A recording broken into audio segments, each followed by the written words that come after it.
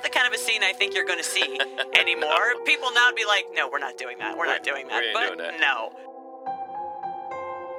Dabbled into showbiz and went on to the gynecology. Like, it's an age-old story. That's Happens right. all the time. It is tough to get through, but I recommend that you try.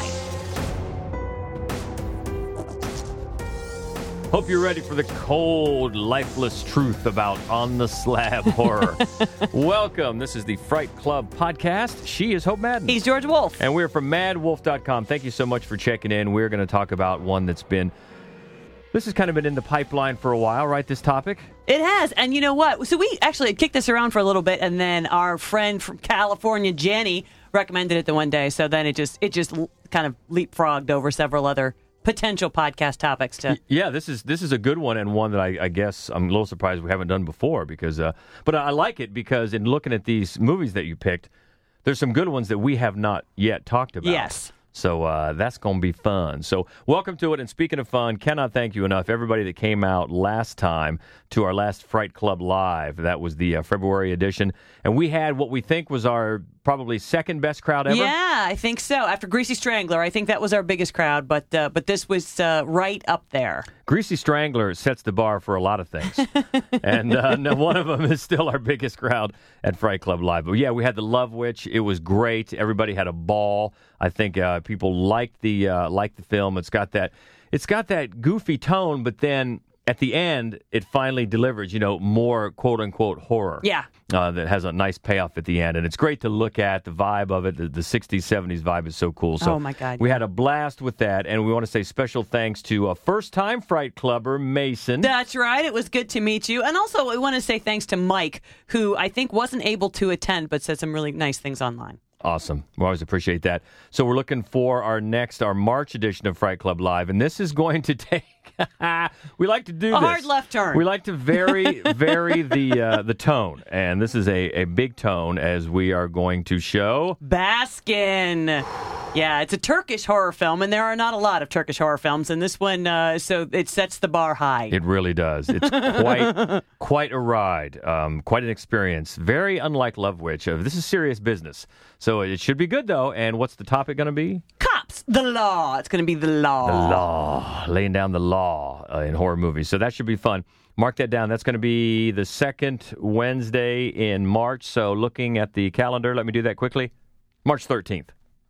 There was a bigger pause there, but I'll edit it out to make it look like I ran across the room and saw the calendar. March 13th, Gateway Film Center, Baskin and Cops, laying down the law in horror. That should be good. So also, great crowd we've been having at Horror 101. Oh, wow. So fun, because they were back-to-back nights, and so we were a little afraid that they would eat into each other's turnout, but the truth is, same people came to both. There's a lot of crossover, and it was nice to see everybody back a second night. Yeah, that was actually on Valentine's Day, and we had Candyman to kick it off, and it was darn near sold out. It was, if not sold out completely. Yeah, it was, and it was so. It's such a great movie. It's really a lot more subversive than I think people remember it being, and just creepy and cool and fun. Gateway had some special Valentine cards made up, so we have a Candyman Valentine. Oh my God! And some of the heart little candies. Candies. Yep. Yeah, they're doing it right as they always do, and we're so proud to be a sponsor for Horror 101. It continues all year. So many great movies. The March lineup was just released 28 days later. Audition, Dawn of the Dead, Martin, Get Out. Get Out is going to be so much fun, but I have never seen Martin on a big screen, and I am dying to. Well, I'm sure there's a lot of people that are in the same boat, so it's great. If you're in the area, can get in the area, check your listings. You can always find them at gatewayfilmcenter.org as they release the monthly showings every few weeks, and this thing is going all year long, and we are so excited to be a part of it. Hope you can make some screenings as well. So, all right, so we've got On the Slab horror. Good topic. Jenny, thank you for that one. And what are the rules besides being on the slab? So basically, it's an autopsy movie. Now, not strictly speaking, but it's not just the morgue or the mortuary. We got to be, and it's not just any kind of medical horror. We're talking about sort of Cadavers on the slab is what we're talking Right. about. That's, on the slab. Come up to the lab. See right. what's on the slab. So we'll start with one at number 5, and it's a classic going back to 1985. After an odd new medical student arrives on campus, a dedicated local and his girlfriend become involved in bizarre experiments centering around the reanimation of dead tissue. I bet you guessed. It's Reanimator. Herbert West is at the top of his class in medical school. And he's just made a discovery that could wake up the dead. Herbert West has effected reanimation in dead animal tissue. Herbert, you're insane! Now what happened? I had to kill him! He's dead? Mr. West. You'll never get credit for my discovery. Who's going to believe a talking head? Get a job in a sideshow. It will scare you to pieces. I love a good villain, and Herbert West is a good villain. I love him. Jeffrey Combs, he's so perfect in this role. He's so self-righteous, and his faces that he always makes. The best. Yeah, now this is based on Lovecraft. a Lovecraft story. And originally, I guess it was intended to be more faithful to the actual story, but then the film, by the time it made it to the cutting room, had little in common with the story because that was intended to be really a parody of Frankenstein. Mm-hmm. So they kind of started with that inspiration and then went off in their own directions. I love the direction that they took. That's funny.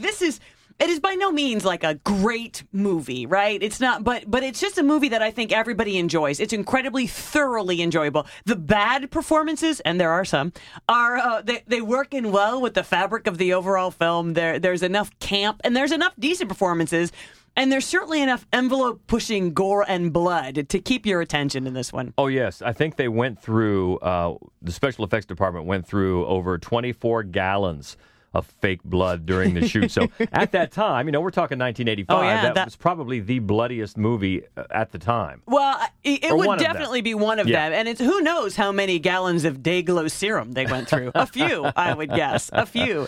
And, of course, this is the movie that put Barbara Crampton on the map. Scream Queen and Goddess Barbara Crampton. Mm-hmm. And that's not the kind of a scene I think you're going to see anymore. No. People now would be like, no, we're not doing that. We're not doing that. We ain't But doing that. no. And what's great, though, they have in the one scene, there's a Talking Heads poster on the wall. You're like, Perfect. Exactly. just a little kiss, Of course there is.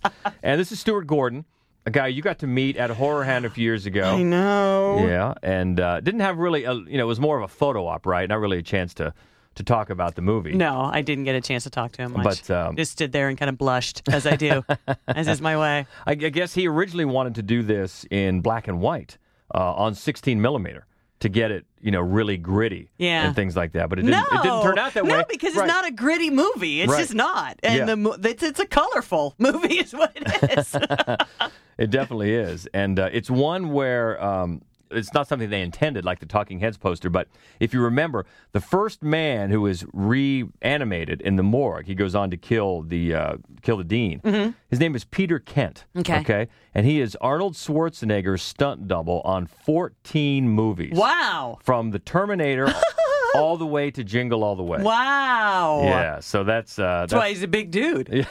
Because you're like asking yourself, I'm going to bring to life a corpse, and I'm not sure what he's going to be like. I think I'll pick the biggest guy in the room. I don't think if you should pick someone small, someone you could intimidate physically. That's what I've learned from that scene when I reanimate a corpse. Is that what you've learned? Be someone small. The origins, as we've said, are from a Lovecraft story. Now, I think you're with me here. I admit I am not the biggest fan of Lovecraftian horror. Do you know what we have to do? What? We need to do a Lovecraft podcast. We should. Because, I said that years ago about found footage. I said, aside from Blair Witch, I do not like found footage. And then we were dared to do a podcast on found footage. And damn if I did not come up with 5 or 6 that were really great. So I think we should try that with this, because I'm with you. I don't tend to love Lovecraft. And I actually think I started out with more of a fondness toward found footage than you did. I know you were really down on it. But I think part of that was we saw so many Yeah. Over after Blair Witch, they just kept coming. Well, I think really it was Paranormal Activity. That was what started the fire but so often it's just used lazily. It's like I don't have a lot of money and I don't have to deal with continuity if you do it this way. So, but then Troll Hunter melted our hearts, and we gave the whole genre. But all good-hearted people. That's right. But no, that's a good idea because, Lovecraft stuff doesn't really, what do the kids say? It's not really my jam. Yeah. What do right the now. kids say? But that's a good idea because that might get us to dig in and find some that we like more than others. But yeah, this one though started off with that inspiration and went in different directions. That I'm with you. It gets a little campy, a little humor in there, but it's not a vibe of some of that really silly early Peter Jackson stuff that I don't care for at all. Which I do care for, but no, it doesn't, exactly. It is funny. It's a very funny film, and it's definitely a subversive kind of a film. But I think, more than anything, what made it stand out at the time was that it was 1985, and so all of the horror films were vampire movies. So to see like a medical experimentation horror, it was very different than what else was coming out at the time. But again, I just have to go back to Combs because his performance elevates this to just this sort of weird, campy horror perfection. Yeah, I agree with you there. And I was just going to say has a lot in common with a movie we're going to talk about a lot higher on this list. It's really driven and made so much better by the very believable performances. Oh, yeah. And this one, I give it to you. Jeffrey Combs is great as Dr. West. In our number 5 movie, Reanimator, on our On the Slab horror, and that takes us up to number 4. And I'll be honest, this is one I had not even heard of until you put it on the list. So good on you. Medical student Paula wins a place at an exclusive Heidelberg medical school, and when the body of a young man she met on the train turns up on her dissection table, she begins to investigate. This one's called Anatomy. You really think doctors here in Heidelberg are performing illegal experiments? Would you like to dissect the heart for us? Anatomy. What are you guys doing? Franke Potente, Benno Furman. Anatomy. Some of them study. The others get studied. Okay, you guys, who wants to get carved up first? Anatomy, a cut above the rest. This almost made our German horror list a few months back, and it got knocked out by a zombie film that I liked a little bit better. But one of the things that I think is interesting about this movie is that in 2000, when it came out, it was the top grossing film in Germany. Wow. It was. And it's just, on the surface, it's just a slasher set at a medical school.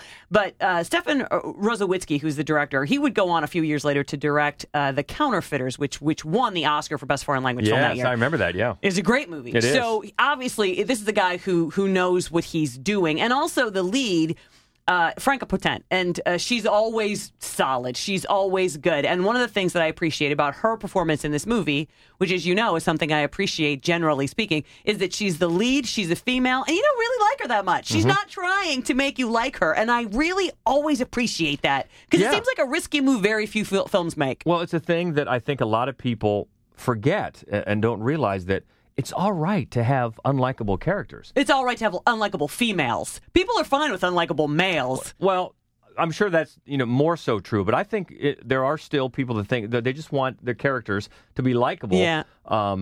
At least the ones, your heroine or your hero, your main character. Yeah. But you're right, much more so for female characters. But what I love about this, once I found out about it, is that it's based... The models used in the film were inspired by that exhibition Body Works. I knew that you would be so happy about that. That we saw back in whatever year that was. That was so cool and so creepy. Yes. Anybody that saw this in a local science center or anything, it's just so creepy. You're like looking at these.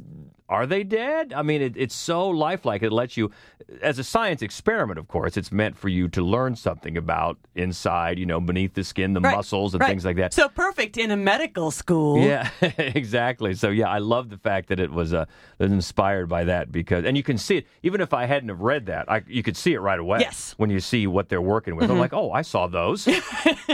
Exactly. So, So this was pretty cool. And it's full of Well, you said it was the number one grossing movie in Germany. Yeah, actually, I think that, again, on the surface, it's a pretty simple slasher set at a medical school. But what it really is one generation, right, struggling with the fact that their forebears, their uncles, their parents, right, were either implicit or actively involved in a generation of people who experimented on what they considered to be disposable human beings. And that's right. And so it's a profoundly German film in that way. And it's deceptively simple in the delivery, but the impact it makes is profound. Oh, sure. There's obviously a huge subtext going on there. And I love this little tidbit, too. There's a scene where Hein, he tries to hide the corpse of Phil. There are two assistants in that scene, and the dark-haired one, the one that's constantly cursing, that woman is now the assistant medical director at the Institute for Gynecology at the University of Bonn in Germany. Oh, okay. So dabbled into showbiz and went on to the gynecology. Like, it's an age-old story. That's it happens right. all the time. But I love that. She's referred to as the one who's constantly cursing. That could be a part that you could play. That could be sometime. a part that I could play. But that's one that even though the Germans loved it and might have slipped through a lot of cracks here in the States. Yeah, it's funny actually that it was so long before you saw it, because I remember your brother texted me about it years ago. Do you know this movie? And I'm like, yes, I do. And so I told him to stick it out because he thought it was dumb. Yeah. I'm like, it's not dumb. Watch it. What a random text from my brother at the middle of the night. What a shocker. So that's number 4 on our On the Slab horror. Anatomy from 2000. And number 3 is one from it'd be 4 years ago now. Time flies. It does. This is Anna Fritz, a famous and beautiful actress who has suddenly died recently, and 3 young men sneak into the morgue to see her naked, fascinated by her beauty. From 2015, The Corpse of Anna Fritz. She's just as beautiful in death as she was in life. You are dead. Dead people don't talk. She doesn't seem dead. Not at all.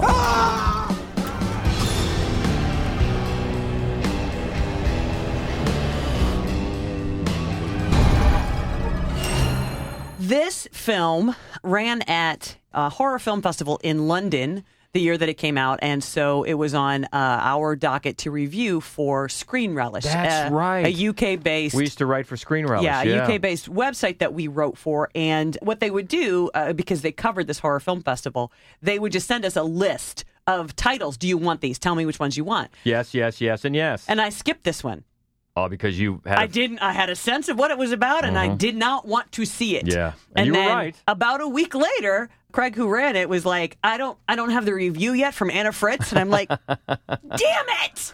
So we watched it, and it is tough to get through, but I recommend that you try because, first of all, it is, for the most part, quite well made. It's very alarming, and it is such a powerful statement on rape culture in a way that I've rarely seen in horror films. And it's a tough role for the lead actress, Alba Ribas, I think is her name, playing the corpse, who obviously doesn't have a lot to do at first, but it's still a tough role because you can imagine the things that happen when these guys come in, because her character is a famous actress, as a famous, beautiful actress, as it says in the synopsis there, and they just want to see her naked, and then, of course, they start getting some bad ideas. And some revenge is taken later. And you're right. It is a nice comment on rape culture. Even the one of the 3 guys who maybe thinks he's trying to do the right thing and finds out maybe he's not. No. So, I like where it goes. And I give the actress credit because that's a tough role. Yeah. And that's one of the things that if you watch all of the 5 movies that we're going to talk about, is that as a rule, like the number one likelihood, like the lead role in these movies tends to be a female who is naked the entire movie and has no lines. Right. That's a pretty thankless role. Right. And it's not even just the ones that we're going to talk about today. The Possession of Hannah Grace and Living Doll, Dead Girl. Oh, yeah. I hate the film Dead Girl. And so that's, if you're waiting for it, it's not going to be on this list. It's not going to be. And sometimes it works well. In two of the films that we're going to talk about today, it does work well. And in other times, of course, it just comes off as being completely gratuitous and sort of nasty in the wrong way. Yeah, which this one This one does a pretty good job of that. The film we're going to talk about later does an even better job of that. Yes, but we'll get to that later. But this one does do a respectful job of making sure that it's not gratuitous. And you talked about Germany in Anatomy. I'll give you the Philippines for this one. This was incredibly popular in the Philippines. How weird, because it's a Spanish film. Yeah, and it sparked illegal downloading of about 5 to 7 million times. Wow. This movie was illegally downloaded. Wow. Struck a chord there. I guess so. Yeah, but it also has, it has enough tension, horror, and violence in it, and, rape revenge to make it unsettling in its... it's not a movie that you wouldn't have any trouble calling it a horror movie because Anna Fritz gets some comeuppance. It doesn't necessarily go where you expect it to go, and that's good. The performances are good. They are. Eventually, it becomes maybe a little bit too convenient. Yes. But it really does. But at the same time, it's kind of put you through the ringer, and in a very claustrophobic. I was just going to say that. Very claustrophobic because they're in the morgue. It's after hours. It's the middle of the night. They think the guy brings his friends in, and they think they're going to get away with it. And then the director does a good job of navigating the space. I sound like you do. More cowbell, but he does. Moving from one cold, sterile room to the other, and making you feel that maybe there's a little bit of a place to hide, and there's a door that just won't open quite right. Yeah, I think he does a good job with that. Yeah, I do too. And it's funny. One of the things about most of the movies on the list today is that they do make me cold. I feel cold watching them. It's like, and that, the slab looks like it would be cold. Everybody's skin is blue. Everything is so, sterile. And those blankets are very, very thin. Why? Well, because they don't really need to keep anybody warm. Exactly.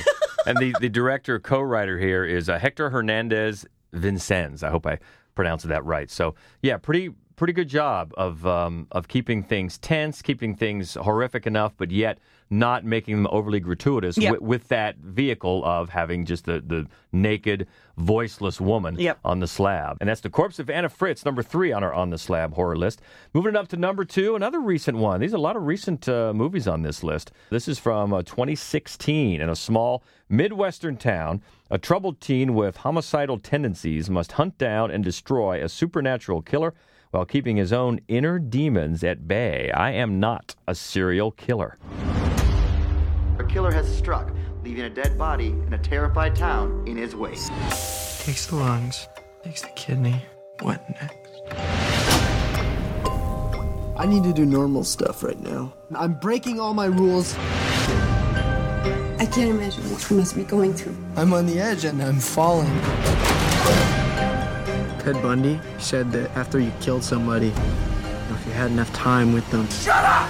Shut up! They could be whoever you wanted them to be. You're weird, man. So this was Billy O'Brien's follow-up years later to the Irish farming horror that we talked about pretty recently, Isolation. Oh, yeah. Yeah. And I remember being very excited that he was back and making movies because he hadn't made one in years, and I'm a fan of Isolation, so I was excited to see this. It's a very different film. Right away, you're struck by the cast because it's Christopher Lloyd. Yeah.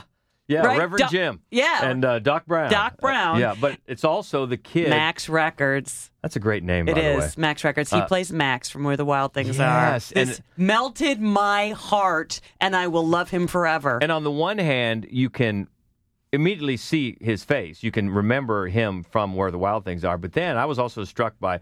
He's growing up, isn't he? So you can see his face is in there, that great little kid, and he gave a great performance in Where the Wild Things Are. Oh, yes, and perfect. He's good in this, too. He is. He's very good. In a role that, has the potential to be a little bit of a stereotype. He's the outsider in a small Minnesota town.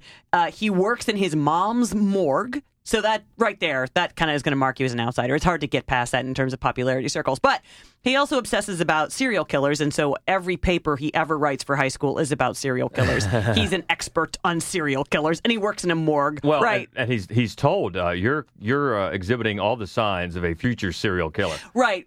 So he's diagnosed, as being a sociopath. Mm-hmm. But he's trying really hard with the help of a very empathetic counselor to develop some tactics to pass.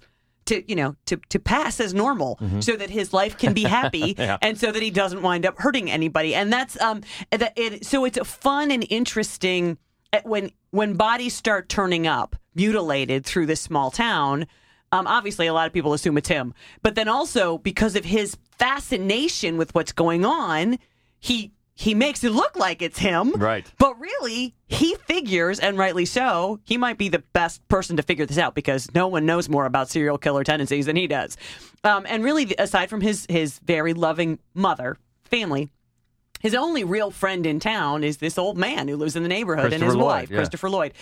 And he's always on the Stairmaster. He's always on the Stairmaster, and he loves his wife. Yeah. And I mean, and Christopher Lloyd is an incredibly endearing and tender. And I don't want to give anything away because I don't think a lot of people saw this, and it is fairly recent, so I don't want to give away any spoilers. But it comes down to there are several scenes that take place, of course, in the morgue where he works, where the boy works. But then it comes down to the climax of the film, where it really becomes kind of a sci-fi blend. And where most of what's scary happens, it all happens there in that confined space of the slab. Yeah.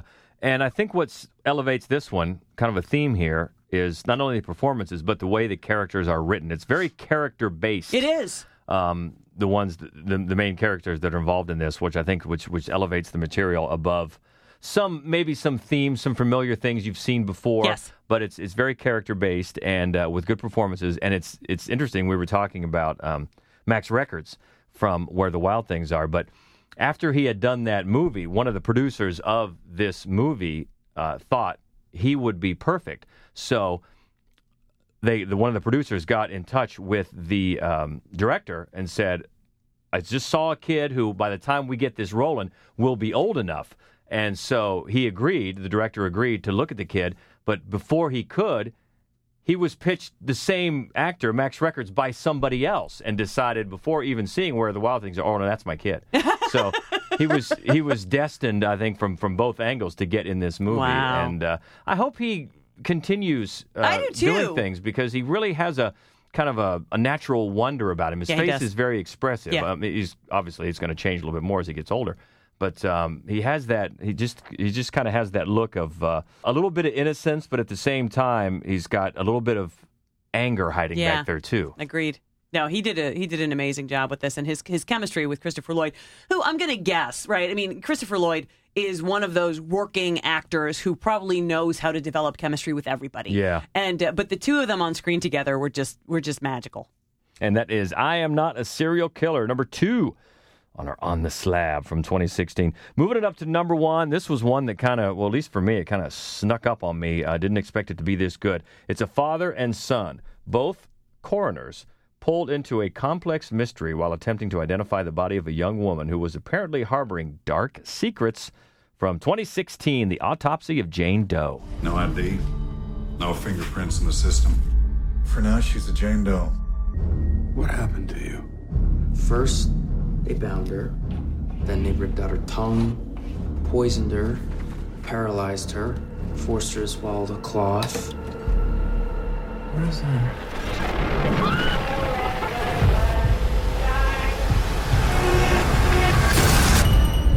No one could see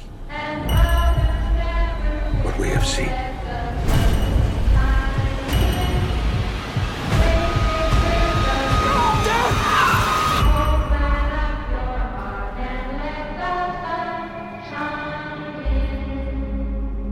Speaking of Troll Hunter, right? Yeah. This is one of the follow-ups from Andre Avradal, who was the director of Troll Hunter. Yeah. This was his first English language film, and God, what a great job. It's a nifty little thriller. And he was actually inspired to get into horror because he loved the movie The Conjuring. Right. And he saw that and immediately called his agent and said that he would like to try to find a good horror script. And a month later, this was the script, and he was immediately interested. And, yeah, it's I don't know why it surprised me, but I remember watching it not expecting a whole lot. But it's a nifty little, I'd almost call it a B movie horror thriller, but really packs a nice punch and takes some nice turns and gets creepy. It does. It does. It has a really good atmosphere that it develops. And it's funny because that sort of chilly, sterile, that's not really what this morgue is like. It's like it's in the basement of an old house. Right. With these old drawers. It just feels more lived in. Yeah. Well, and so that's a nice change of pace. And it kind of fits the theme. It's a small town. Yep. Everybody knows everybody, And it's just all, sheriff has another one bringing in a body. And this is the one we were talking about earlier where it's really elevated by the two lead performances. It's the father and son, Brian Cox and Emile Hirsch. Both of them are always great. They are. And it was originally, I guess, supposed to be, the father was supposed to be Martin Sheen, who was originally cast. I remember that. Who's also very good. He's also very good, yeah. But Brian Cox, actually, Martin Sheen to Emile Hirsch, that looks closer. Yeah. He looks more like they could be father and son. But there's a nice chemistry here. Very much. And it's also, as it goes along, once they get the body brought in and start seeing that, she doesn't have a name, and they start seeing signs, they're starting to piece together what happened to her.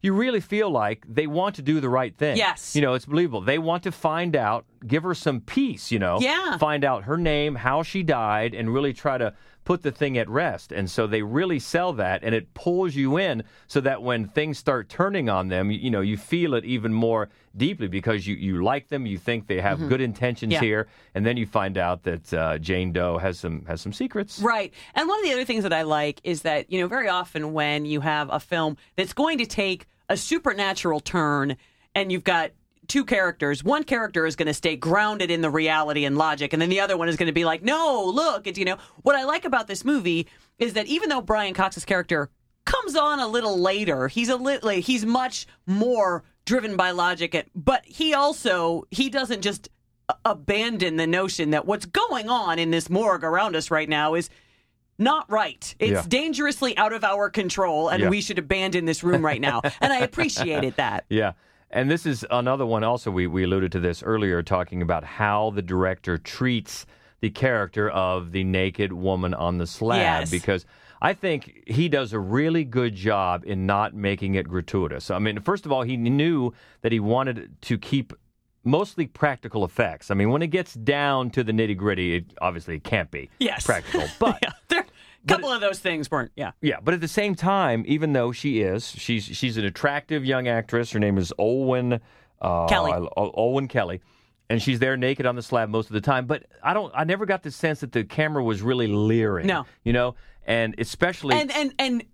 And neither character ever does. Right. And they wouldn't because, of course, they are coroners. Exactly. This is every day to them, and it's a mystery, which is intriguing. But that's as far as that goes. Well, not only that, but if in fact you were leering, then as it goes along, he makes it increasingly hard for you to not only leer but even look at her as things start ramping up. So yeah, I think.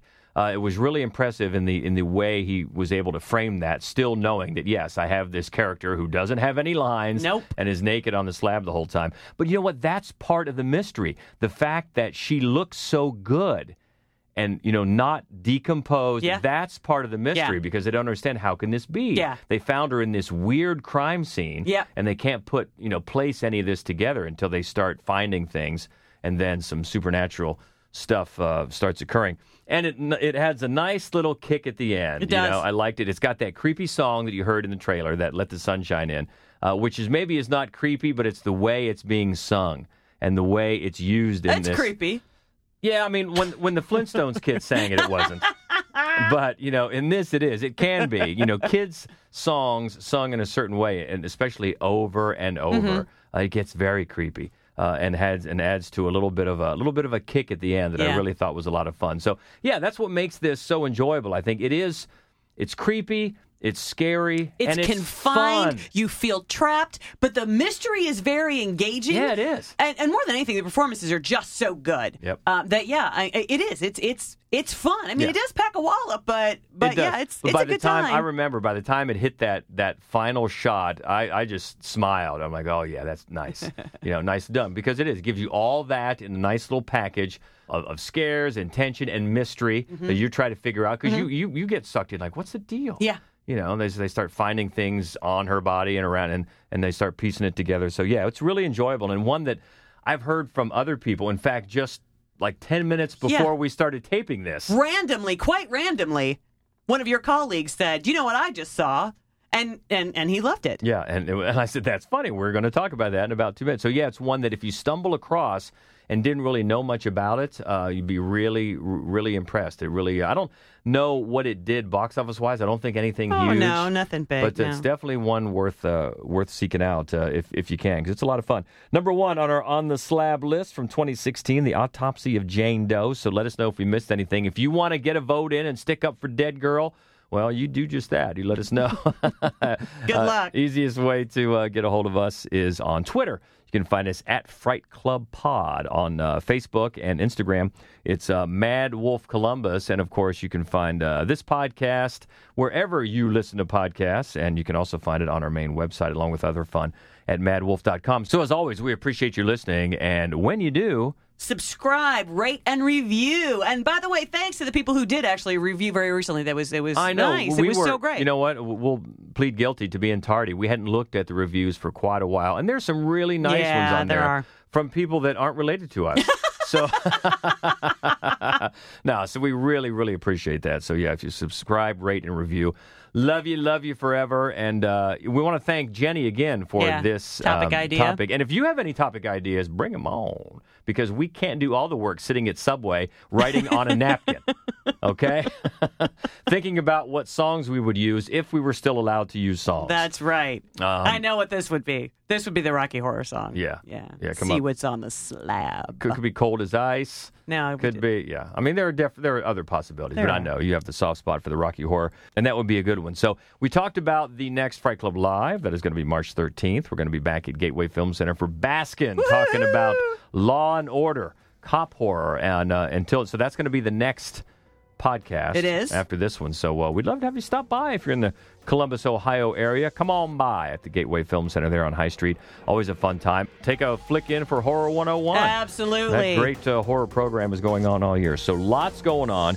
Keep in touch if you can on the social medias. And until next time, she is Hope Madden. He's George Wolf. And this is the Fright Club Podcast. Stay frightful, my friends.